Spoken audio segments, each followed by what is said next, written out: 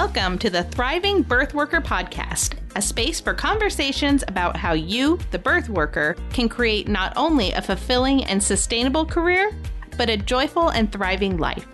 I'm Erin Underwood, an educator, movement specialist, mother of 4 boys, and a total anatomy nerd. My passion is to see birth workers encouraged, supported, and empowered in their careers and life. Hello, friends. It has been quite a few months. It has been a minute since I took my hiatus from this podcast, and I wanted to pop back on and give you a quick update before diving into some really deep content over the next few episodes. So the last episode that was aired was in August of 2020, which is crazy, right? It's amazing how quickly and how slowly time can go at the exact same time.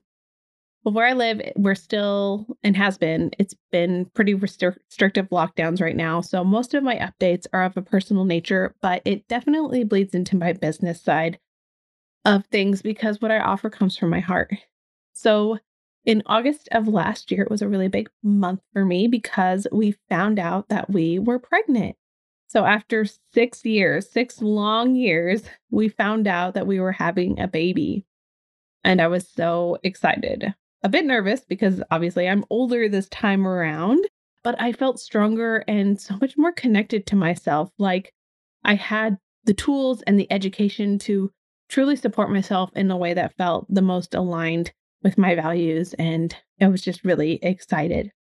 So I had a long list of things I was excited to do this time around that was going to nourish myself with. I didn't have available, or I just didn't know that they existed 6 years ago. So I was going to do hypno babies. I was going to hire a doula.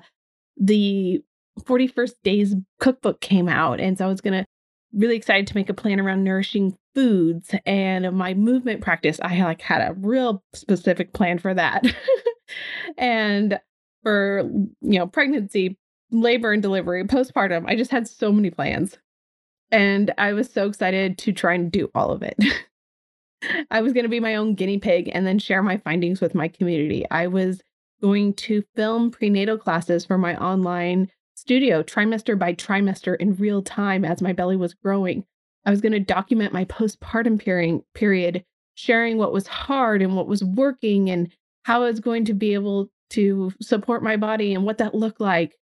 I was going to document what it was like to have a baby after healing from diastasis recti and pelvic organ prolapse. And honestly, I really wasn't scared. I felt really strong and really confident. So my pregnancy progressed normally. My belly grew. I filmed my first trimester classes and then my second trimester classes. My nausea was at a minimum. At 13 weeks, we heard that beautiful heartbeat and shared my growing belly that was getting harder to hide publicly at 15 weeks. And then at 17 weeks, I miscarried. So I'm going to save my miscarriage story for the next podcast. I really want to honor where everyone is at. And some of us might not have the capacity to hear in detail about loss right now, which I totally understand. Suffice to say that loss has taken me several months to even begin to heal from. I'm heartbroken. I was carrying another precious boy in addition to the 4 that I have here on Earth. And I so desperately wanted to add one more to our crew.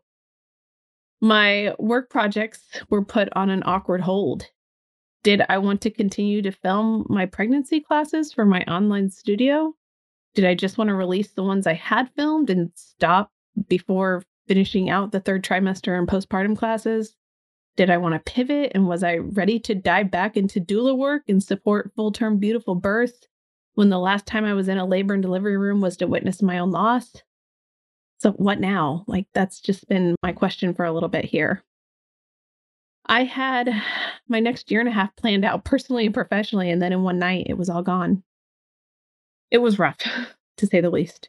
And I'll share how I've journeyed through the grief in a following podcast. I'm going to be doing a series here on late-term miscarriages because that's what's been on my mind lately. And also because of how traumatic and late my miscarriage was, I also found out that I needed to heal from another prolapse, but this time without a baby to show for it. And so after taking these months to heal, I'm finally now ready to talk about it. So why would I talk about all this? Because our stories matter. If my story can help just one woman not feel alone or as hopeless or as directionless during her healing process, I'm more than willing to share my story. But I had to heal before I got there. I thought about just diving in and recording a podcast like super raw and like sobbing all the way through. But I knew that wouldn't be helpful. Brene Brown talks about sharing from a scar, not from a wound. And I found a lot of wisdom in that statement. And I was walking wounded and would have just bled all over the place, not in a helpful way. But now my wounds are scarring. And it definitely still hurts. I'll probably tear up and cry when I record the actual story of my miscarriage, but it's not a gaping wound anymore. Since that time, I've felt led to continue my progress in the studio. So while teaching in person is still not an option here where I live, I love teaching. It brings me life. I love connecting to my community and moving together, even if it's just virtually for now. And I've talked to so many midwives and doulas who want their clients to have functional movement options that aren't just focused on getting their clients' heart rate ups or maintaining birth weight, but they have seen the power of muscles and ligaments that are prepared for birth and postpartum healing and want their clients to have access to these tools that help them know how to nourish their body with functional movement. So in addition to creating my class series online, I did finish filming it, Not Pregnant, I've also launched my affiliate program. So I want to partner with anyone who wants to support their clients with functional movement. We can't all have the same skill set. I refer out all the time in my community. And as a thank you from me, if you send your clients my way, you can get 30% of all sales made through your referrals. So I make the process super simple and easy, and I'm excited to work as a team to support this community. If this is something you would be interested in, you can find the link in my show notes, or if you just go to my website at erinunderwoodmovement.com, it's at the very bottom on the footer. It just says affiliate program, and there's all the info there on how to apply. So I would love to have you as part of my team if this is something that you would be interested in.